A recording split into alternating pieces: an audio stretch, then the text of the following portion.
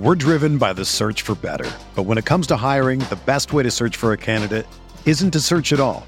Don't search, match with Indeed. Indeed is your matching and hiring platform with over 350 million global monthly visitors, according to Indeed data, and a matching engine that helps you find quality candidates fast. Ditch the busy work. Use Indeed for scheduling, screening, and messaging so you can connect with candidates faster. Leveraging over 140 million qualifications and preferences every day, Indeed's matching engine is constantly learning from your preferences, so the more you use Indeed, the better it gets. Join more than 3.5 million businesses worldwide that use Indeed to hire great talent fast. And listeners of this show will get a $75 sponsored job credit to get your jobs more visibility at Indeed.com/Blue Wire. Just go to Indeed.com/Blue Wire right now and support our show by saying that you heard about Indeed on this podcast. That's Indeed.com/Blue Wire. Terms and conditions apply. Need to hire? You need Indeed. This podcast episode is brought to you by Coors Light. These days, everything is go, go, go. It's nonstop hustle all the time. Work, friends, family, expect you to be on 24/7. Well, sometimes you just need to reach for a Coors Light because it's made to chill. Coors Light is cold lagered, cold filtered, and cold packaged. It's as crisp and refreshing as the Colorado Rockies. It is literally made to chill. Coors Light is the one I choose when I need to unwind. So when you want to hit reset, reach for the beer that's made to chill.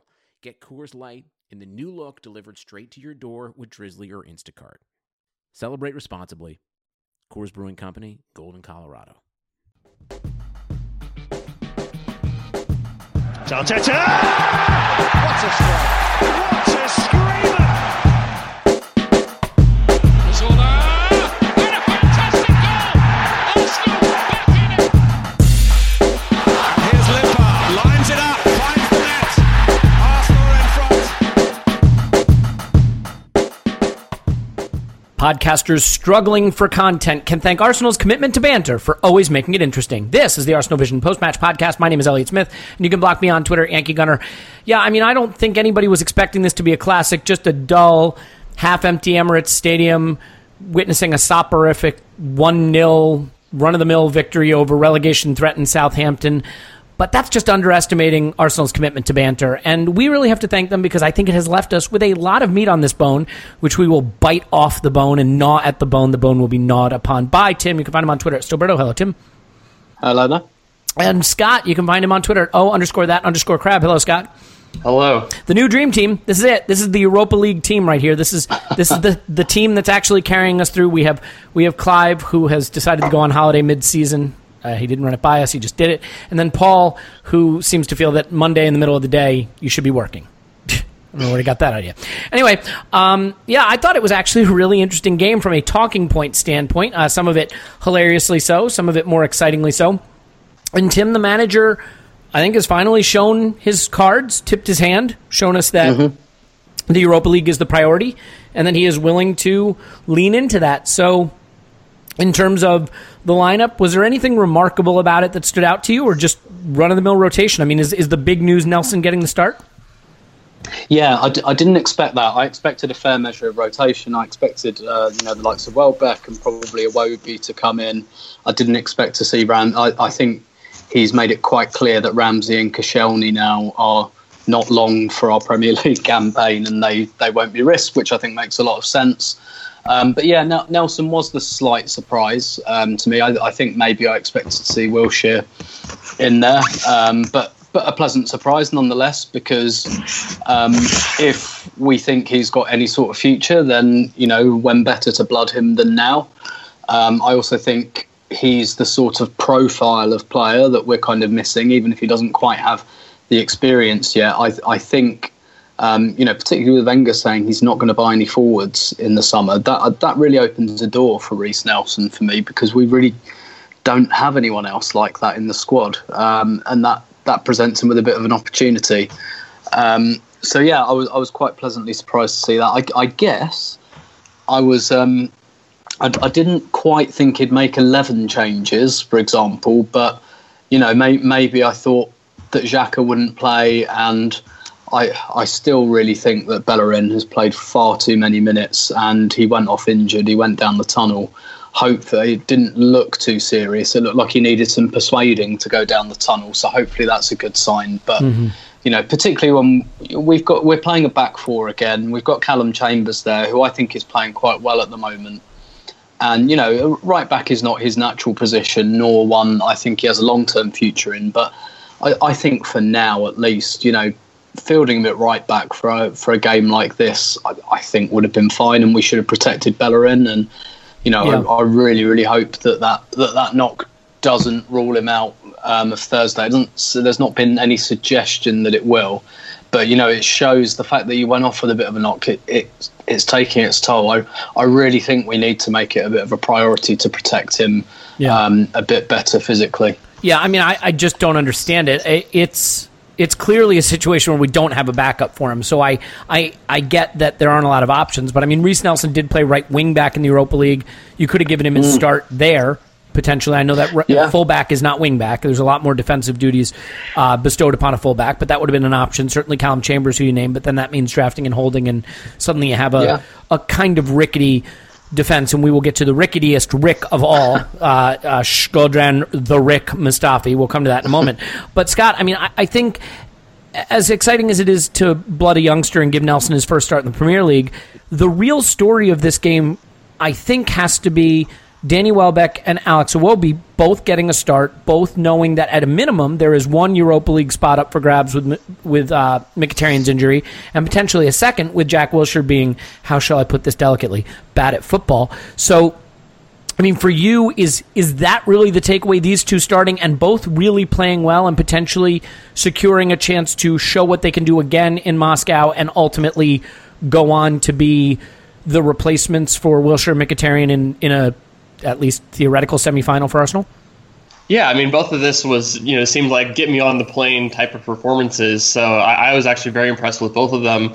Danny Welbeck, we like to make fun of him, but, his first goal was absolutely amazing. It was a perfect, clean contact. Yeah, he missed an open net, but then he had a really nice header for his second goal. And Alex Iwobi really slotted in well into that Mesut Ozil role and was really having all the offense go through him, doing really well, finding the spots and combinations. The pass that he made to Danny Welbeck before the goal was absolutely great too. So I mean, I was very impressed with both of them, and I think both of them could actually get a start on Thursday, and I would be happy. I was a big wanting to see Welbeck last Thursday, and he didn't get in. But I think he's really solidified his spot. I think he does add some good things, and if he's actually being able to kick the ball, that's even better. Yeah, well, and I mean, end product and directness and running to replace Mkhitaryan's, and Iwobi giving you more of what Jack notionally should provide, which is security on the ball, close control, comfortable, confident, reliable distribution, the things that Wilshere, you might identify with him, but really have been absent from his game of late. And, I know there were some people frustrated when Aubameyang got taken off because it's like, hell, he can only play in the Premier League. What are you resting him for? But I'm going to do the unthinkable and defend Arsene Wenger here for a moment. I think it may have been in his mind to say, let me get Lacazette on with Welbeck and Iwobi because they're going to be playing together in the Europa League. And sure, the risk of injury is something you have to take into account, but there's something to be said for getting them 20 minutes together as a tandem. I mean, Scott, do you think that might have been his thinking behind doing that?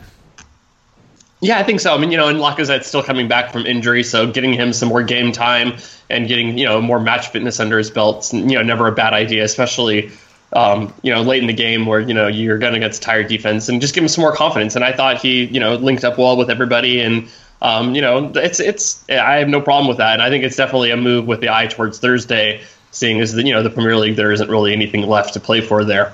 Yeah, I agree with you. So, Tim, I mean, we know what Danny Welbeck did because there are things that kind of fill up the stat sheet, as you might say, on this side of the pond. He got the goals, he got an assist. I thought the assist was really well executed. The goals are well done. Obviously, he missed the sitter, but overall, I think you have to be happy with the perform. But Alex Iwobi had a really, really good game. And not just a good game, but a good game that produced end product. 3 key passes, 2 assists, right? A shot on target. The things that we criticize him for not being good at, final ball, a penalty area, or final third contribution he provided.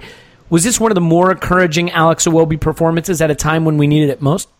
And by me needed most, let me just clarify. I don't mean the Southampton game. I mean with him possibly playing key minutes. Yeah, absolutely. It was almost certainly his best performance of the season. Certainly in terms of end product as well, which, like you say, he's kind of lacked this season. And I just thought you did really tell us smart. to be patient with that, Tim, and that really goes against brand for me. But you may have been onto something there. Yeah. Well, let's see. Let's hope so. There's, it could just be a one-off. We'll see in the fullness of time, as they say. But he kind of stepped into Ozil's role, didn't he? He played as a number 10. He was, he was kind of picking up those pockets of space. And really, we've expressed before, concern about him playing that number 10 spot. That spot where you've got the real responsibility. I think one thing I will say, there are a couple of things going on. First of all, I think he's always had a fairly decent relationship with Welbeck, which kind of helped. But I also think that, and Adrian Clark did a great piece on this in the breakdown, that Welbeck and Aubameyang basically played as a front two. And if you're playing in that kind of number 10 role, having two players to aim at instead of one, it gives you more options, literally.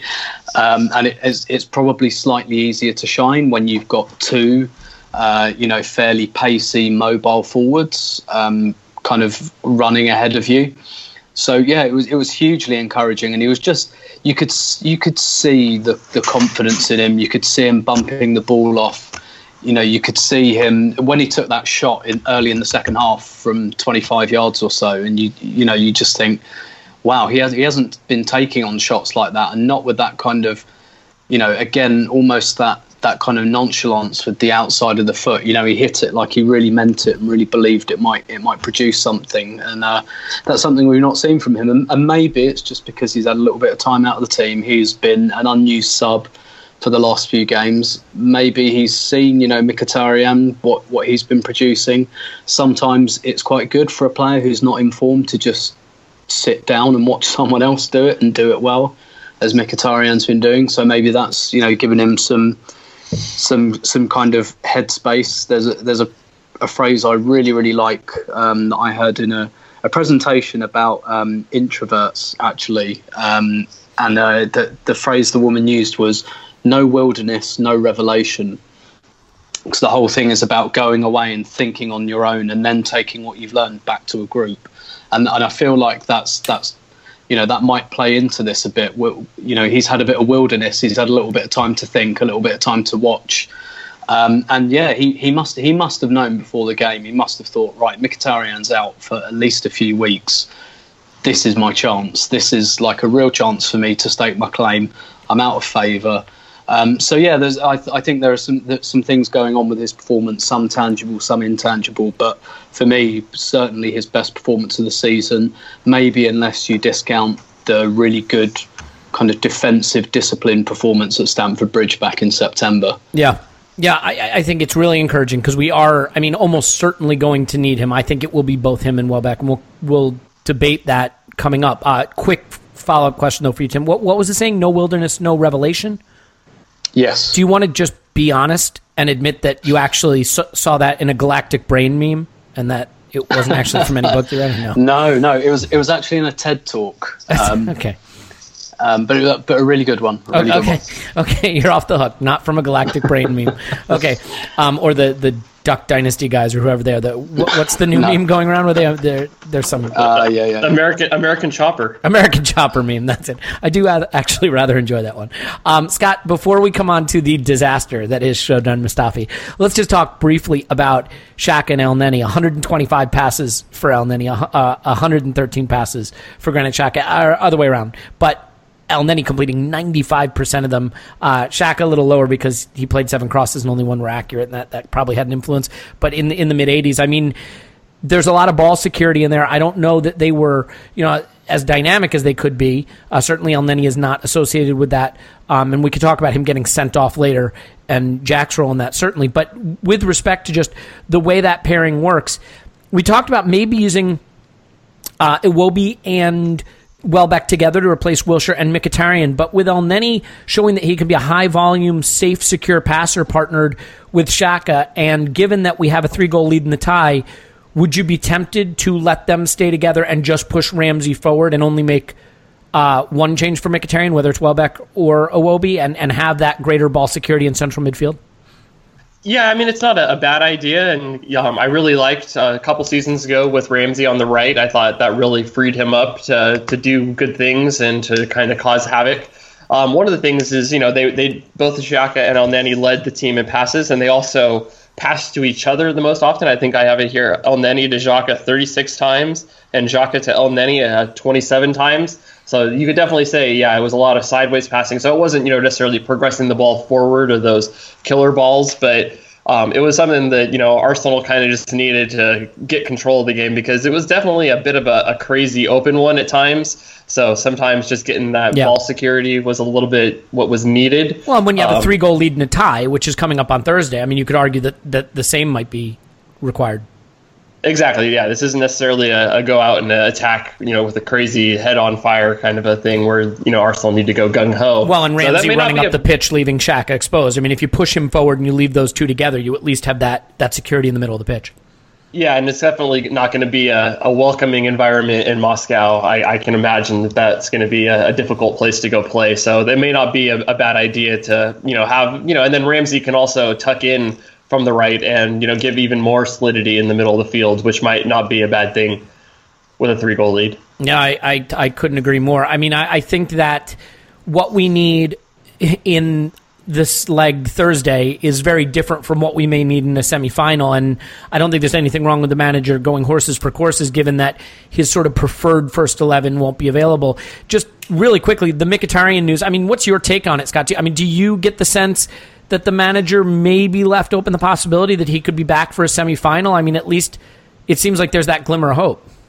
Yeah, I mean, it's really tough because nobody's coming out saying it's going to be this amount of time. It's, he could make it back. It's all, very much. I think it'll depend on who we play and what the situation is. And, maybe he'll do a Diego Costa thing and go eat some horse placenta and try to come back soon. And we'll see, if Arsenal really need him, it might be that kind of a case. Or if Arsenal are in a good spot, maybe they rest him and don't push him back. I mean, I guess it's better that it's not season ending like it was feared. So we'll see. We're calling PEDs horse placenta now. Cool. Good stuff. So Tim, let's come on to it, because I think it is really the thrust of the conversation here, and that is the train wreck, the fiery train wreck, the fiery earthquake, disaster-ridden train wreck mess of a human being who plays central defense for Arsenal named Shkodran Mustafi. And I'm sorry if I've gone too easy on him here.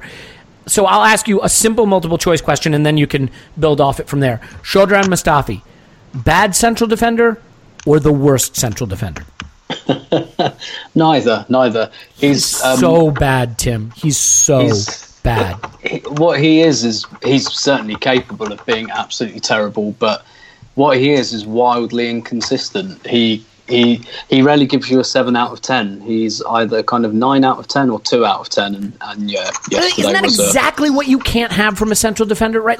Like I would rather have a central defender who is a 7 out of 10 constantly, never a 9, but never a 2, right? Because at least then you can survive. But when a central defender turns in a 2 out of 10, you're usually saying it because they've conceded a couple ridiculous goals.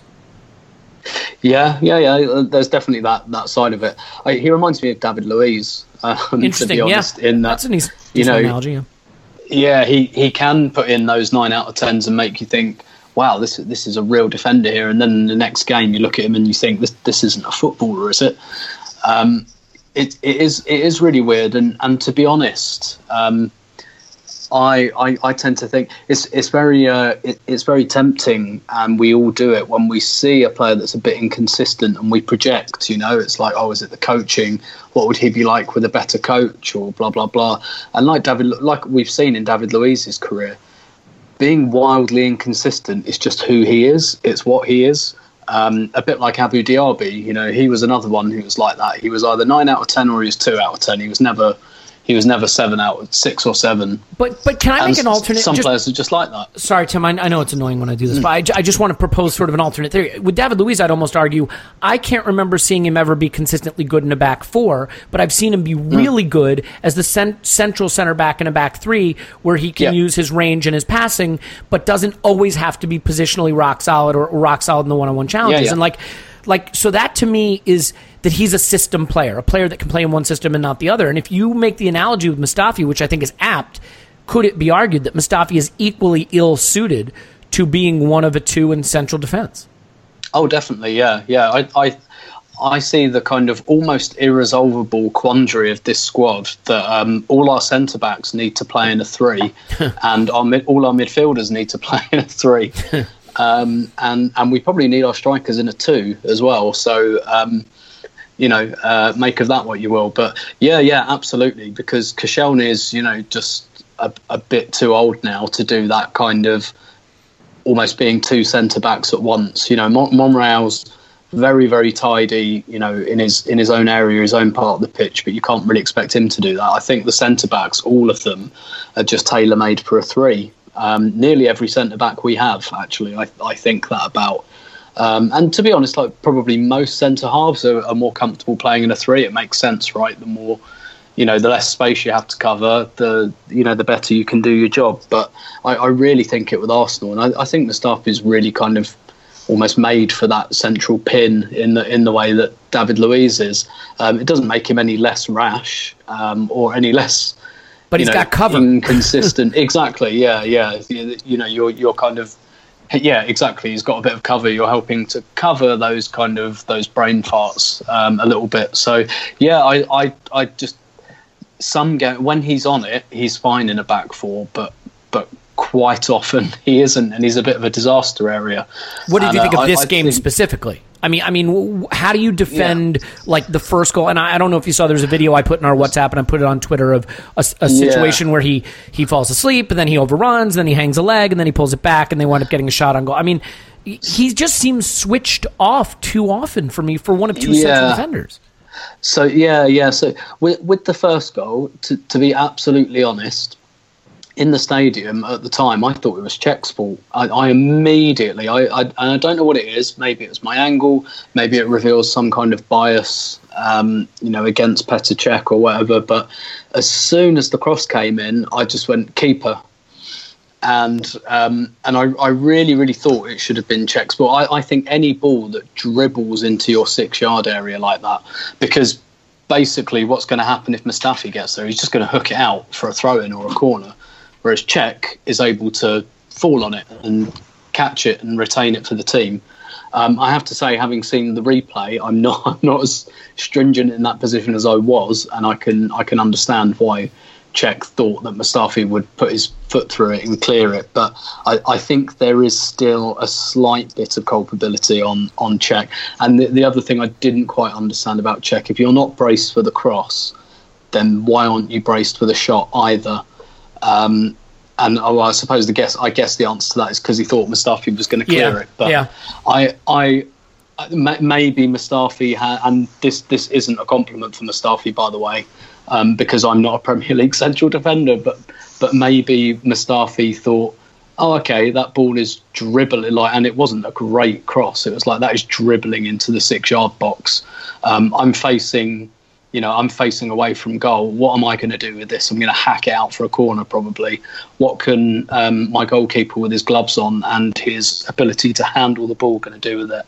He's going to fall on it. But unless if he didn't get a shout, which we can presume he didn't, then yeah, he absolutely shouldn't have left it. And it's a quite ridiculous error. And you're right. You highlighted one just before that as well, where Lord knows what he's doing. Just looks like his feet aren't really talking to each other, and and even on the second goal, I'm he not winds up quite in the goal. Sure where's he going? He just sucks himself into the goal. Yeah, and not even in a position like when Bellerin, clears one off the line earlier. He takes up he reads where the game is going. He takes up a good position on the line, but you're right, Mustafi wasn't even like Ashley Cole was really good at doing this, getting on the goal line and anticipating where the ball would be, but it didn't look like that at all. It just looked like again, to kind of reiterate the David Luiz thing, do you remember when Gary Neville said it looks like he's being controlled by a 10-year-old playing the PlayStation?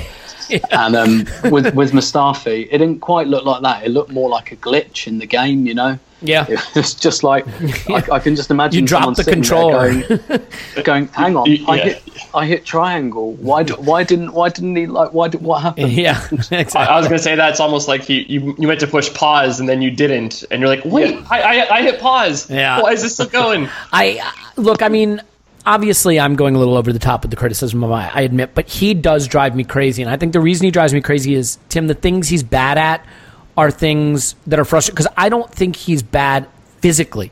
I think he has all the physical traits. I actually think he's quite good in the air, better than we give him credit for in the air. I think that he is quick enough. I think that he is a good passer. He's good on the ball. I don't know that he's quite as good as Mertesacker was, who was criminally underrated by our fans, I think, but I think he's good on the ball. He has all of these physical attributes that are really pretty decent, but where he is terrible is mentally. He doesn't trust himself to ride to ride a challenge, to run with a player, so he's always diving in. And I think where his 9 out of 10 games come, Tim, is where the risks he take come off. You know what I mean? He takes a lot of risks diving in. He takes a lot of risks going in early, kind of like Vermaelen did. And so you can have 9 out of 10 games because you can have a game where all those risks, all those front-footed risks come off, and it's really eye-catching, and it looks like really aggressive defending. But it's a cheat. It's a cheat because you don't back yourself to win the duel. And so he's not a stand-up tackler. The thing I loved about Mertesacker is he never went to ground to tackle. I mean, almost never did. I just think that Mustafi switches off. He doesn't read the game well. He doesn't hold his line well. He doesn't tackle standing up, and those are things that are mental, whereas physically he has all the traits. And so it drives me nuts just to see a player like that. You know, I think the players that really get under my skin, like an Oxlade-Chamberlain. Oxlade-Chamberlain was a player who I just felt at times looked brain dead on the pitch, despite all of his physical attributes. And that is really frustrating. Like, Monreal would be the opposite. I don't think of Monreal as being a physically gifted player, but he just seems to read the game really well and understand space, and he executes. That's a player that I can really get behind. Does that make sense, the way I've articulated it? Yeah, absolutely. With Monreal, it's kind of muscle memory. It's just like he does the same things every week, and more often than not, they work. Whereas Mustafi seems to approach every game like he's on a different drug. To be honest, it's like, Mustafi has broken out the cocaine today. This could be interesting. And no, today's a psychedelics day. It's just baffling. I don't know what his mental state is. You're starting to make a worrying amount of drug references on this podcast, Tim. Bravo for your life experience. But, Scott, I mean, do you want to weigh in here? I mean, do you feel that I am being overly harsh on Mustafi? And specifically as it relates to this game, was this another one of those performances that makes you scratch your head and say, what did we spend $35 million on? Yeah, I mean, I can see certain flashes of why he fetched that price tag, because he does have good games, but like you were saying, it's very much so inconsistent, and you never know exactly which way he's going to go, and there's just too often where it almost like his mentality is that he gets intimidated. I don't know if the right word necessarily, and that's a great thing to have happen to you when you're in a podcast where saying words is important. But yeah, it happens to me all the time, man. Just use a word that's wrong in that place and then just say it with confidence, and people will assume it's what you meant. So yeah, there's just too often where he just seems to not do the thing that he's supposed to do, or he's afraid to almost make the duel. So he'll dive in instead of going one-on-one with a guy, or he'll kind of duck out of a header or look for a foul to bail himself out. And that happens way too often. Or in this one where expect your keeper to go get the ball instead of at least following through until you hear that shout. It's just frustrating to see those kinds of things, because he can do all of the things that you want a defender to do, but then there's just these brain dead moments where it's like, oh, I forgot I am the defender and I need to be doing that. It's frustrating. I honestly don't know what, I don't trust any of our other center backs, I guess, to really replace him right now. I mean, Chambers has looked okay, but is he, a better option for the Europa League? Or, Holding, he's, kind of fallen out of favor. It is almost stuck with him. It almost would be, better to get that third guy out there just so everybody has a little bit more cover. But then, what does that do to Arsenal's attack? There's a lot of questions with this way the squad has been built, and there's some stuff that's going to need to change in the summer. Yeah, I mean, you look at Kolasinac, who turned in a perfectly mediocre, reasonably mediocre game. I mean, he wasn't bad. He just didn't really impress. I mean, I forgot he had started, and he was bought presumably to be a left wing or a left wing back. Was he bought to be a left fullback? I mean, he certainly doesn't look like taking over Nacho Monreal's spot anytime soon, and Monreal's not a spring chicken himself. Koscielny, I don't know if he even has another season in him of being really reliable, because it seems more like a cliff than a hill at this point for him. Mustafi is so erratic. Neither Chambers nor Holding, although I agree with Tim that Chambers has improved a lot, and it's encouraging, but neither of them seems to be ready to be a starting center back for an Arsenal caliber club, whatever that means anymore, at center back. So, I mean, do you see a situation, Scott, where we are facing a potentially challenging and comprehensive rebuild of the central defense or the defense as a whole this summer, or if not just this summer, over the next couple summers? Yeah, I mean, I think that's every transfer window seems for the last couple of years. We've been linked with a center back or two, and so I think that's something that's definitely in the long term plans. And you look at what's available, and it's definitely something that is needed. It's almost one of those things. It's like, why did they sell Gabriel in the summer? And because I think that he might not. Yeah. he had moments like that too, where he would kind of do things that were kind of baffling, but I think he was a little less inconsistent than what Mustafi's been. So I don't know. I think there's definitely going to be some long-term planning that needs to go this summer. Get a center back who's in that that 25, 26 age range, so that we can have someone to long-term replacement for Koscielny, who is definitely getting concerning with his ability to keep it going at this elite level. So yeah, I mean, the combination of both just what seems to be a natural decline in his game and the fitness issues mean that, as much as we love Koscielny, going into next season expecting him to be the regular anchor of the central defense is a risky proposition. I don't think Mustafi is consistent enough for that. Maybe we will go back in for Johnny Evans. I have no idea what will happen, but it looks like there's some kind of rebuild that has to be done there. And I just want to say, one thing, you guys, that happens a lot right now is that whenever a player plays poorly, but we don't want to write him off, they get how can you judge anyone under Arsene Wenger right now? They get that caveat, especially defensively. Well, no one looks good in Arsene Wenger's defense except Koscielny, so how can you judge anyone? But, I think you still can judge people. I think when a player doesn't attack the ball, when a player dives in a lot, when a player doesn't read the game right, I think you have to start to make some kind of judgment about them. And to me, I think Mustafi is at the level right now where believing in him to be an anchor of our central defense for the next several seasons is just too much confidence in him that you could have.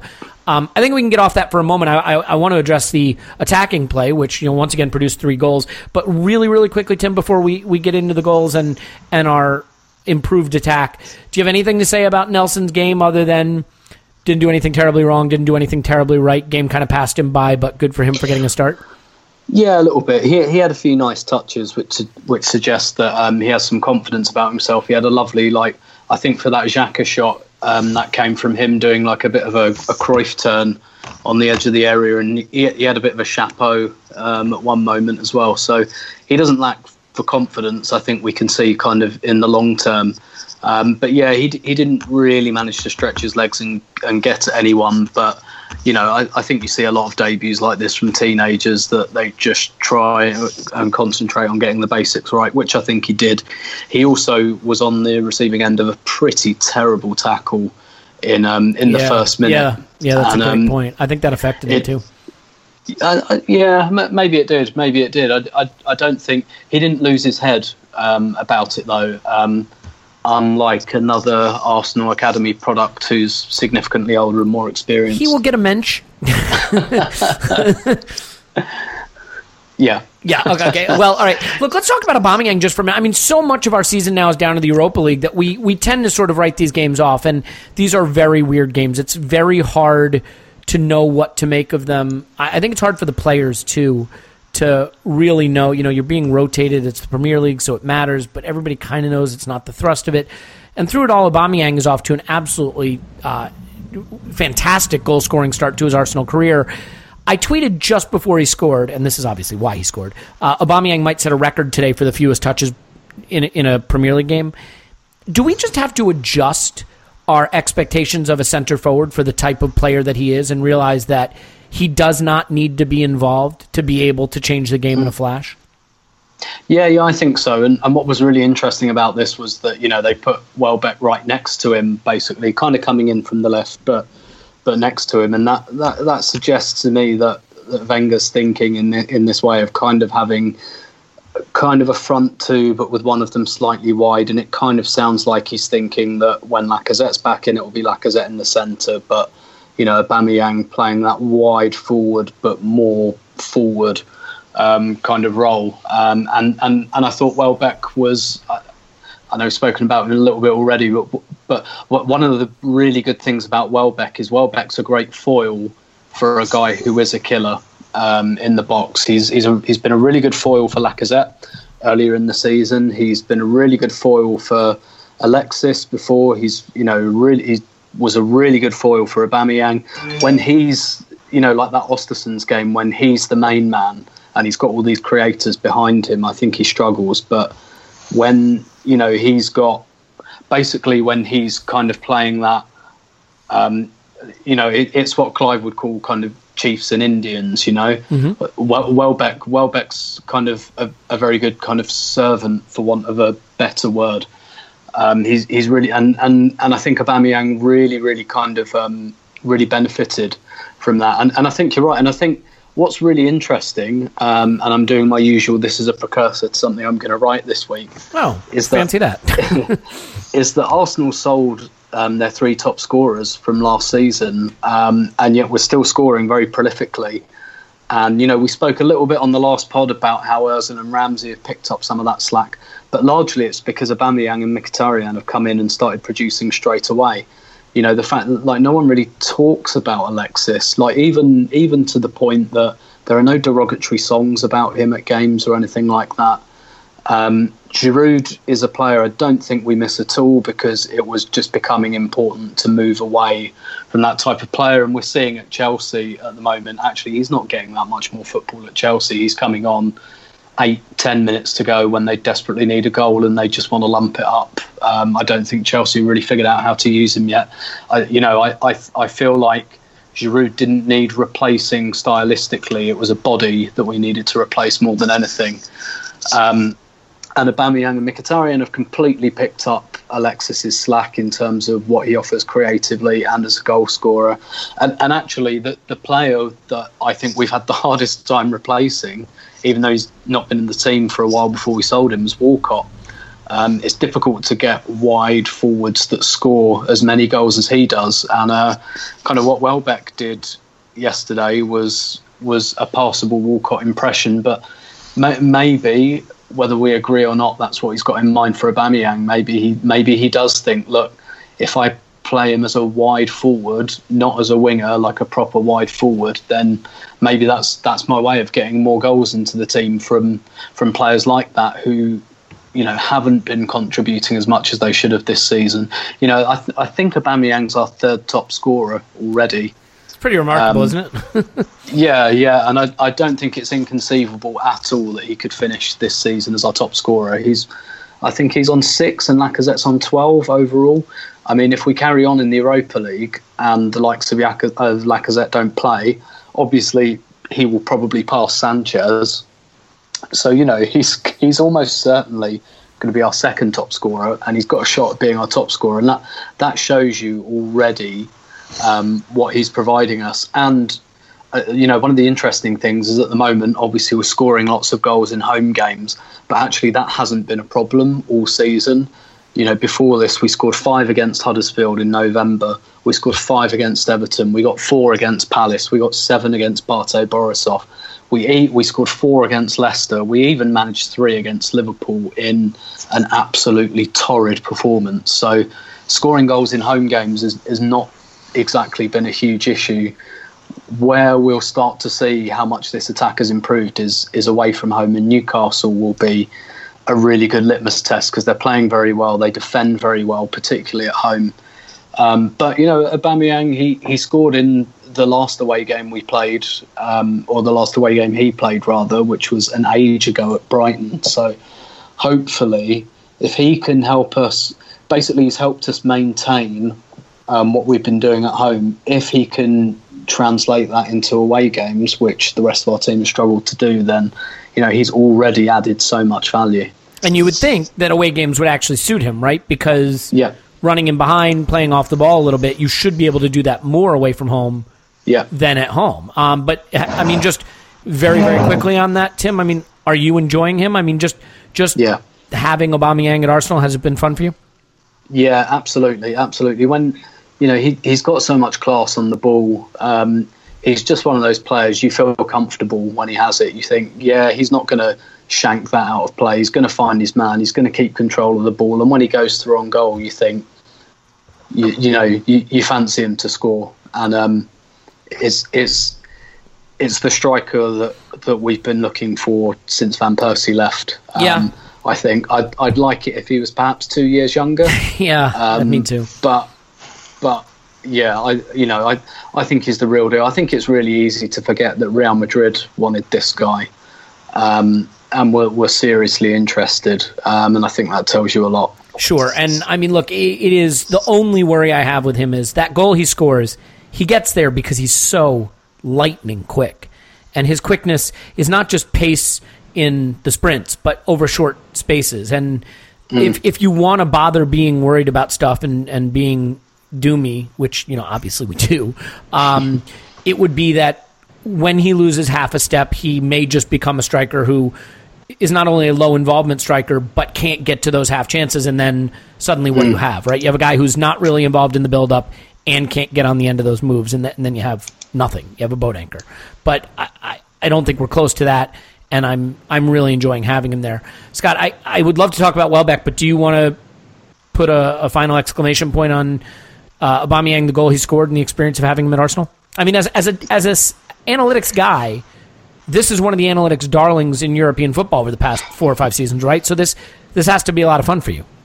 Yeah, no, and this is, what you expect. I've always talked about that he's basically Walcott in that he doesn't get involved very much with touches, but what he does is he gets shots in shooting locations that he's able to convert. I mean, you look at what he's done for Arsenal. He's played 600-something minutes and 6 goals, so a goal every 100 minutes is a great return. His XG's been exceptional since he's been with the team. So he's been everything that I've been expecting from him. And that little burst of speed to get, basically beat 2 defenders and the goalkeeper to the ball and then just, hit it with the bottom of his foot to get it past everybody. It was just absolutely great. After, you see that flick from Welbeck, which was, a great little flick. It's like, oh, is he going to get there? Is he going to get there? And it's just how quick he got there was amazing and something that you wouldn't have expected anyone else on Arsenal to be able to do that. And, almost no one else in the world could be able to do what he just did there. Yeah, and it's, long may it continue. So as far as Danny Welbeck goes, he had a Welbeckian game in some ways, and I don't mean that negatively. I mean, he was involved in the ways he usually gets involved. He did have a horror miss, although I think the ball fell to him in a bit of a weird way. I wanted to give him a little bit of a defense. But the goal that actually I thought was interesting was the deflected goal that he scored, the first of the 2, because the way he pulled the ball down, his first touch, his cut inside, the clean contact he made, that was a really confident technical move that results in a goal and not something we traditionally associate with a guy who trips himself trying to shoot. So was that really a bright spot for you with Welbeck, seeing him do that and thinking maybe his form and his confidence might be on the upslope here? Yeah, so that was actually quite positive because, the through ball from Iwobi kind of angled him so where he was doing that, inside to out kind of run. But then he was able to take his touch to be able to cut it back inside and turn his defender inside out. When so often when he was playing striker before, he would get that ball and instead of looking to cut inside, he would keep going to the outside, and then look to maybe do some sort of a cross or, the play would just break down. So just having the ability, the confidence to be able to take on his man and cut inside to actually get into a shooting location was absolutely something that I loved to see because that was so frustrating earlier in the season where he would do these really nice runs. He would get the ball in a good location, but then he would do his best to almost not get himself into a shooting location where he was almost afraid to take those things on. Well, his technical quality would let him down. I mean, that's really what it is. Couldn't sort his feet out, couldn't make the contact. Exactly. So, yeah, this time I think he really did well, and I was, really impressed with his being able to cut that ball in because, he got the ball in a good location there in the wide box, but then to actually cut it across to get into the central area to be able to take that shot, it was, got a nice deflection, but he still was able to get the solid power behind it and, struck it cleanly, which was, good to see. Yeah, see, I think Welbeck is a really valuable player for us to have in some ways, and I don't know if you guys will agree with this, but considering how much work we need to do, we need a goalkeeper this summer. We need a center back this summer, at minimum one. We need probably a backup right back. I mean, I hate to say it, but we probably have to go out and get that. We need another central midfielder. And so when you look at it and you say, we have Aubameyang, we have Lacazette, we have Mkhitaryan, we have Ozil, there is attacking talent up there. So are we going to rely on Eddie Nketiah to be the next option next season? Are we really going to get rid of Danny Welbeck for whatever he's going to bring, 12 or 15 million pounds? I don't know that he's going to be a big prize on the transfer market and then not buy a replacement and just trust Nelson and Nketiah. I think Welbeck is better than that. I think Welbeck is at a good age to be a guy who can play one of the inside forward positions, support a striker, play striker. I'm not saying he's, quote, world class, but I think he has the ability to do those things and really add the kinds of things that drive defenses nuts. Physical power, aerial power, lots of pace. And so, for me, and Scott, I'll ask you the question. I mean, do you think it makes sense, given the work we have to do behind the attacking part of our team and the other departments, midfield and defense, to stick with Welbeck, to keep him around, and let him be that sort of Swiss Army knife, first off the bench or rotational option for players like Mkhitaryan, Aubameyang, and Lacazette? He's a guy that I would have loved to have kept around, but I think to be able to fund all of the additions that are going to need to happen, more importantly, I think it's not just the transfer fee that he'll bring back, which I don't think is going to be huge, but I think it's just going to be offloading his wages because, I don't know exactly what the wages are because finding wages for football players is hard, but he's got to be, between 70 and 90,000 pounds a week. So those are not, a small thing to be able to have to go to someone else who's coming in, because you look at what Arsenal need to get. So they need a defender, they need a midfielder, they need a wide forward. But then who's the first alternate guy who can be a goal scorer, who can lead a line? It's Nelson or Nketiah at that point. Are you prepared for a season next season of that being the second tier option, from going from Lacazette, Aubameyang, Ozil, Mkhitaryan, and now one of those guys is out and it's Nelson or Nketiah? You might look at, it might be Iwobi. There might be someone else. Yeah, I think there's going to be enough attacking, because I'm not sure if Lacazette and Aubameyang are going to always start together. So one of those guys might be there to put in. But I think that's where the point where, with the wage restrictions that they are in the Premier League, unless Arsenal can really do some commercial magic next year where they can increase the amount of revenues they're coming in, that there's going to have to be sacrifices made in the squad somewhere where we're not going to be able to keep everyone. And I think that's always been one of the issues with Arsenal, is that we have some of these fringe guys that they're definitely good enough to, keep as a squad player, but you almost have to go with almost a stars and scrubs thing with Arsenal's restrictions that are in the Premier League now, where we can't have, these guys on high wages that aren't going to be everyday starters. That's true. You'll have. So, he's an ideal player to have, and I'm not saying that I don't want him. I'm just saying the reality is that he might be a guy that is expendable just to make improvements elsewhere. Sure. And I guess my argument would simply be, if you sell him and then feel you need to buy one more player up front because you feel short of senior players up front, you're probably going to wind up spending more on the replacement and on the wages of the replacement than what you secure from Welbeck's sale. So I think that's where you get into it. Yeah. And I think the other thing is you have to look. So he's 27. He's got one more year left on his contract. So this is either extend or sell time. And do you really want to, have him going into his 30s, his late 20s? Or you could look at maybe getting a guy who's, 22, 23, who might be okay with being that, 12th, 13th guy, that's fair. Come in. You know what? My answer to that depends. If you say we can get £12 million for Danny Welbeck, I don't know that £12 million allows us to do a whole hell of a lot we couldn't do otherwise. And at that point, I think the player is more valuable than the money. If you say we could get $20 million for Danny Welbeck, I don't know that we could, but then I'm selling 100%. So, enough of that. I'll just have Gazidis and Raul on the show next time, and they can answer these questions for us.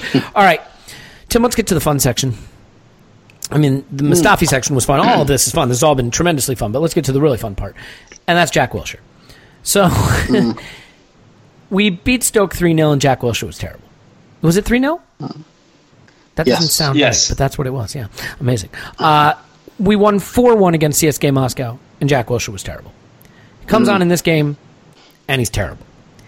And then he gives the ball away in a counterattack and just loses his mind. And I know there are going to be people that say, what do you want him to do there? They have a counterattack on, and he cynically ends it. That's what you want him to do. You can cynically end a counterattack without just completely losing your mind and tearing the shirt off a player. And we see cynical professional fouls all the time, those tactical fouls all the time that don't result in the player's shirt getting ripped off and then handbags. So I think this is a player who probably feels the stress and the pressure of the way he's playing, and it came out in that moment. Is he starting to reach the point of no redemption here?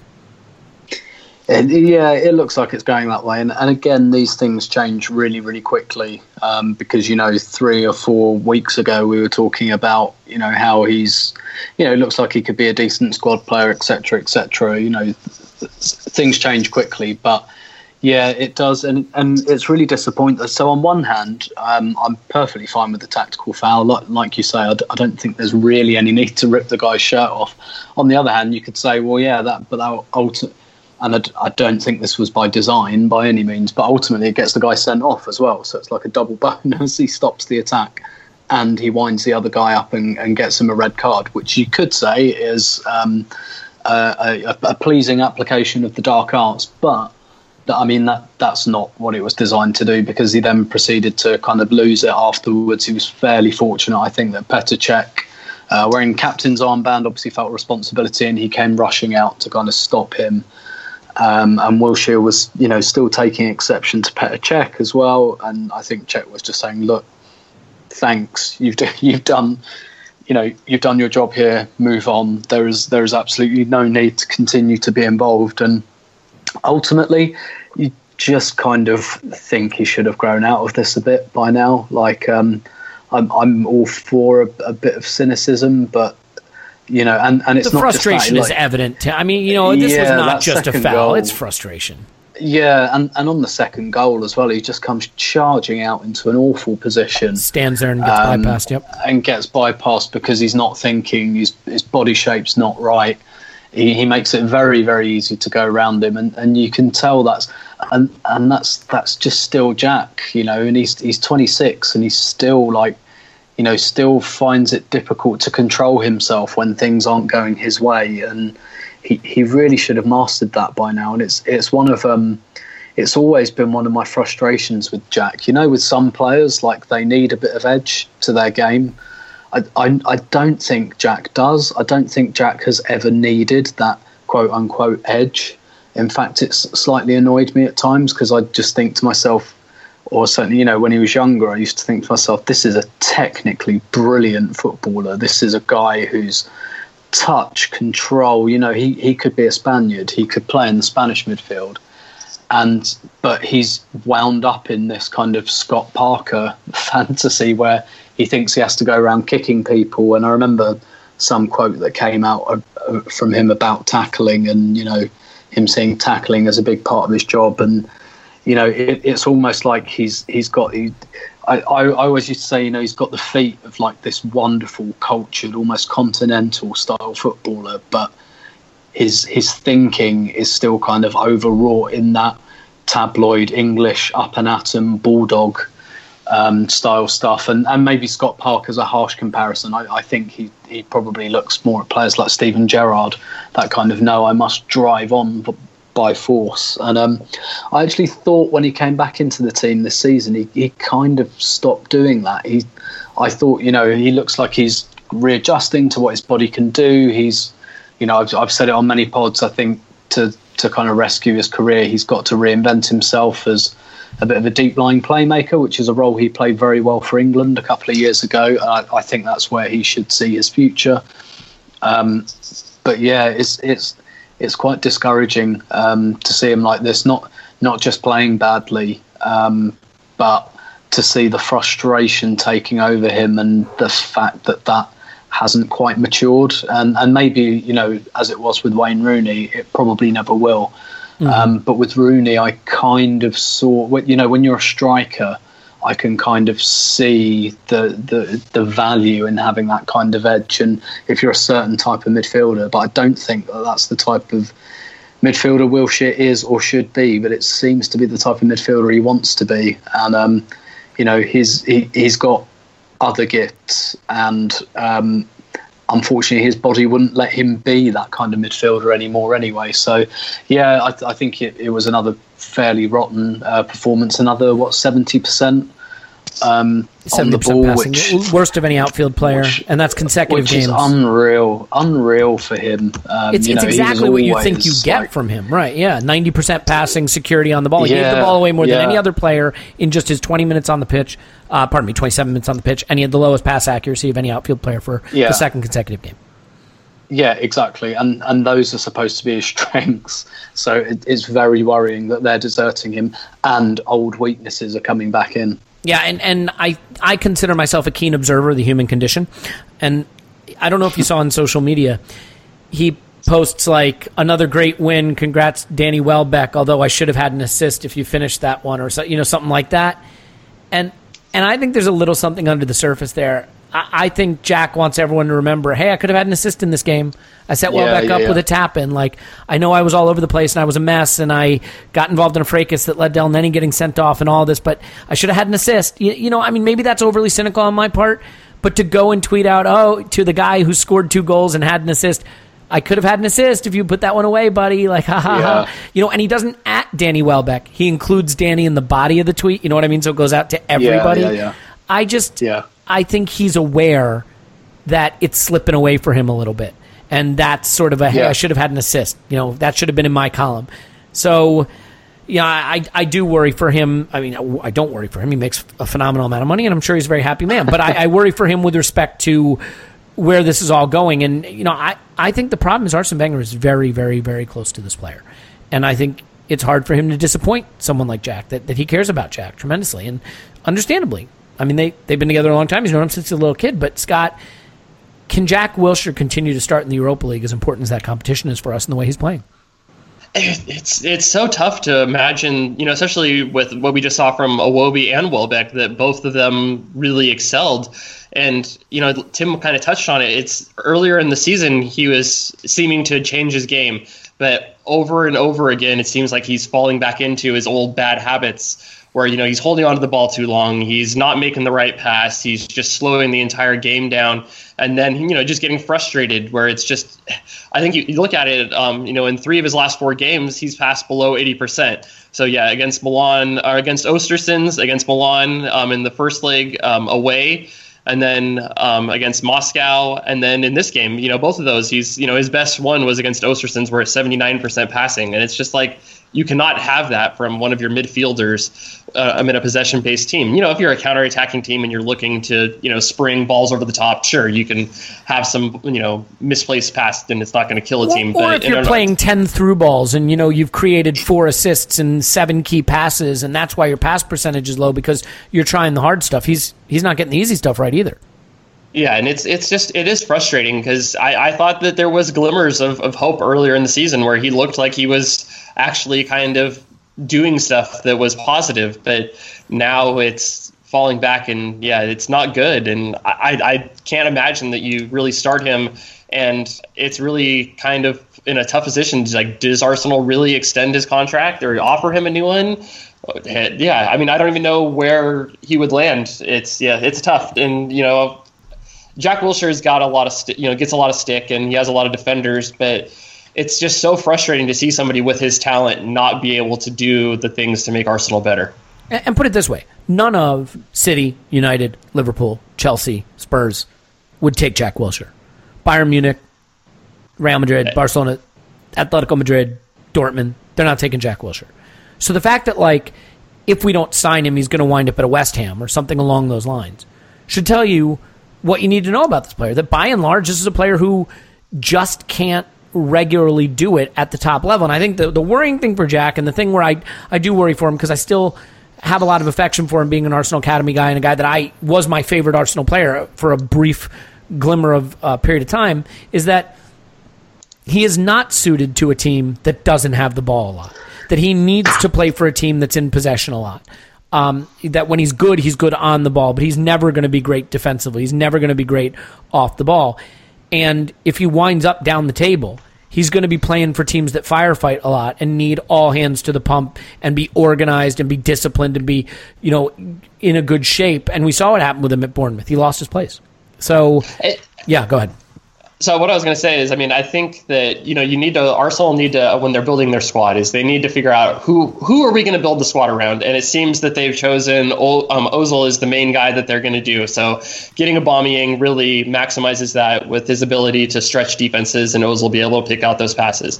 Lacazette, I think, fits in nicely with his technical ability. Same with Mkhitaryan, his directness, his ability to come in from the wing and give a secondary creator, taking some of that pressure off of Ozil. But it's where does Jack Wilshere fit in that? They kind of take up the same spots, or they want to be in the same spots, but Wilshere is definitely not at the Ozil level.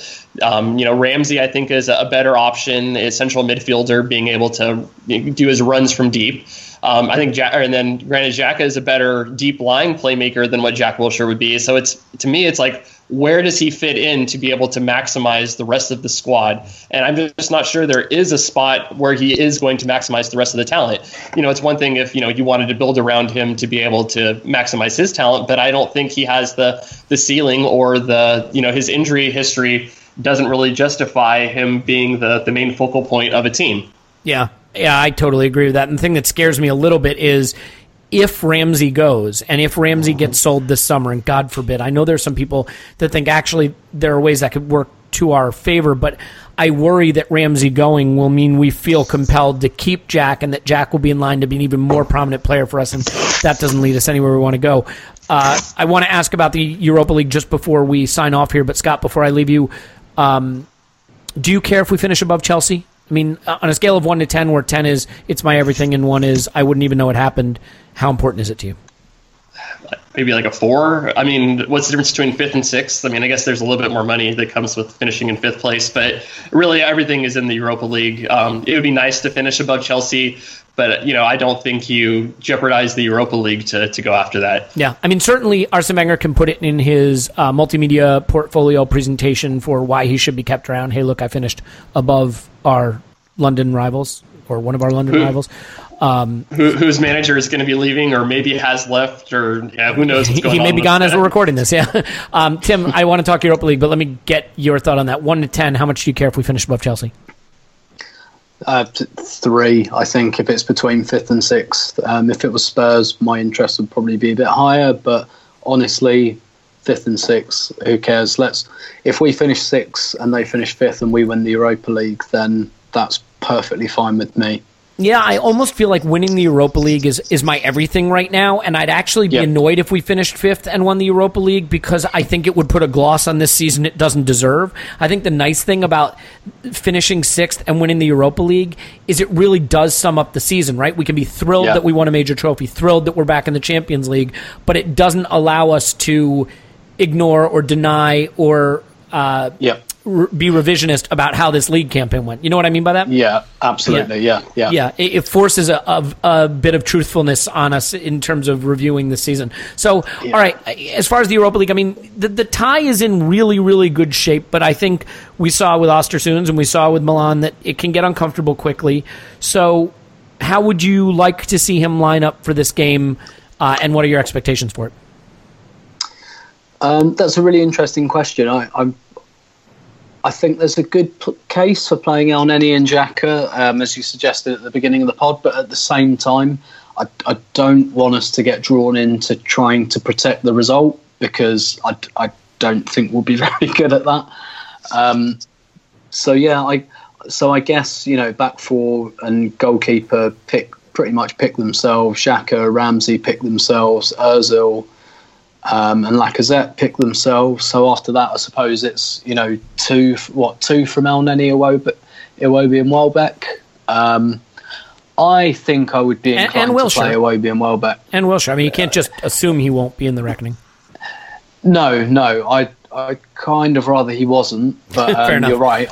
I think he could well be. I mean, personally, I'd play Iwobi and Welbeck together, and I think, like you say, the kind of taking Aubameyang off for the last 20 minutes, I think that was with a little look towards Thursday, getting that kind of Welbeck-Lacazette partnership happening again, which and also I think, if we're broadly going to set up to counter-attack, then Iwobi, Welbeck and Lacazette kind of with Ozil, that I think that puts us in pretty good shape to do that. And Iwobi and Welbeck, I think, are just about kind of, certainly in Welbeck's case, are defensively, they're disciplined enough off the ball as well. And Moscow gave us a lot of space at the Emirates, and having some kind of powerful runners, and some guys that can press high up the pitch, I think that could be quite handy. So I wouldn't. I take your point. I think it's very tempting to put El Neni in there. I think I'd maybe look to do that a bit later in the game, maybe, depending on what the shape of the game is. If it's still 0-0, for example, then maybe on 60 minutes you hook one of those attackers and put El Neni in, or if you're well in control of the tie. But I think I'd just set up nicely for the counter, and I think Iwobi, Welbeck and Lacazette is a really good front three for that. I think they played together in the Community Shield against Chelsea in August, and they all did a very good job, I think, on the counter. Yeah, look, you made a comment about you don't want to see us just sort of protecting the lead we have, which I totally get. Having said that, I think setting up how we did at the Emirates, I mean, we were really, really open in that game. So if we play as open in Russia as we did at the Emirates, there's a chance that it could get really nervy really quick. Yeah. So I don't know that a little more control and solidity is necessarily playing to protect our lead, if you know what I mean. I would say it's just sensible, given how open we were. And, I think Ramsey had so much joy in that game, but it did leave us more open. So I think my 1A might be El Neni and Xhaka in central midfield. Although I know, look, El Neni has this reputation for being sort of like a more defensively minded midfielder. He is not. He doesn't tackle, he doesn't intercept, he doesn't dispossess, but he can play 120 passes at 95% pass accuracy, which is a form of defense, right? I mean, controlling the ball is a defensive action. So what I would say is... Pep would tell you. What was that? As Pep would tell you. As Pep would tell you. Yeah, exactly. Genius Pep.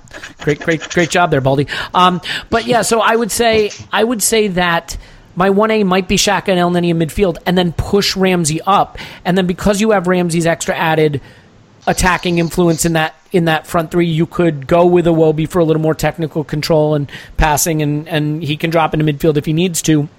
And so you'd have El Neni and Xhaka, Ramsey, Ozil, Iwobi, and Lacazette up front. You definitely could do that, or you could flip it another way. And if you're playing Welbeck and Lacazette, a bit like Welbeck and Aubameyang, basically a front two, and you split the team up and you say, right, Xhaka and El Neni and the back four, you're the defensive part of the team, and we don't need you to go anywhere because we've basically got two strikers. We've got Ramsey, we've got Ozil. That's plenty to be getting on with, and you almost split the team up into two different parts. And you say, you six, just take care of this part of the pitch. Don't really go beyond the centre circle. And Welbeck and Lacazette, you play like a front two. You run everywhere. And with Ozil and Ramsey, we'll kind of get the ball to you and create enough havoc there.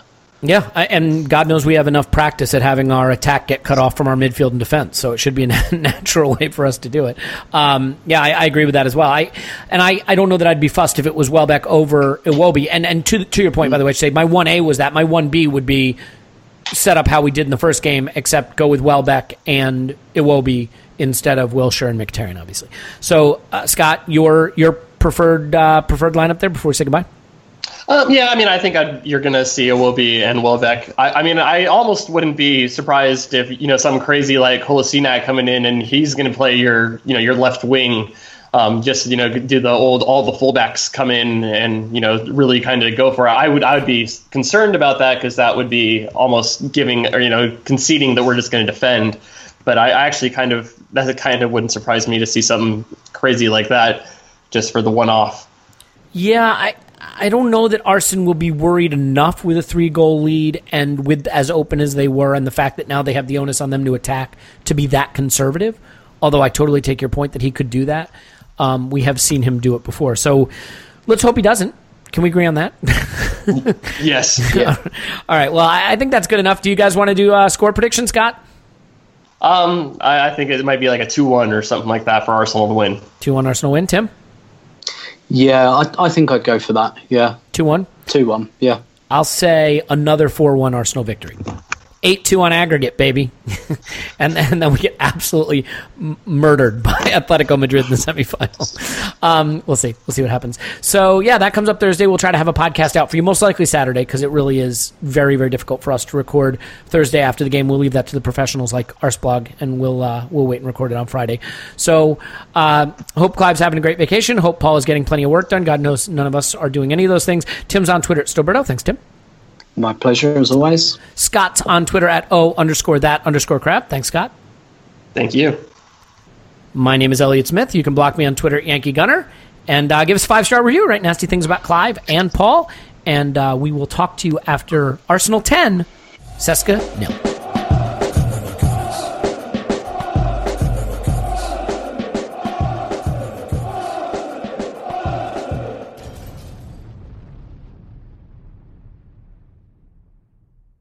Everyone is talking about magnesium. It's all you hear about. But why? What do we know about magnesium? Well, magnesium is the #1 mineral that 75% of Americans are deficient in. If you are a woman over 35, magnesium will help you rediscover balance, energy, and vitality. Magnesium supports more than 300 enzymatic reactions in your body, including those involved in hormonal balance. From functional medicine doctors to mental well-being and female hormone experts, we all know that magnesium is the one mineral to improve all aspects of well-being and health. But which one? Magnesium Breakthrough from Bioptimizers, the trusted choice recommended by leading experts with 7 best-absorbed forms of magnesium to ensure your body receives the support it needs for overall well-being. Go to bioptimizers.com/balance today and use code BALANCE10 for 10% off. Support your journey to wellness at bioptimizers.com/balance. Magnesium Breakthrough from Bioptimizers, your foundation to optimal health and vitality.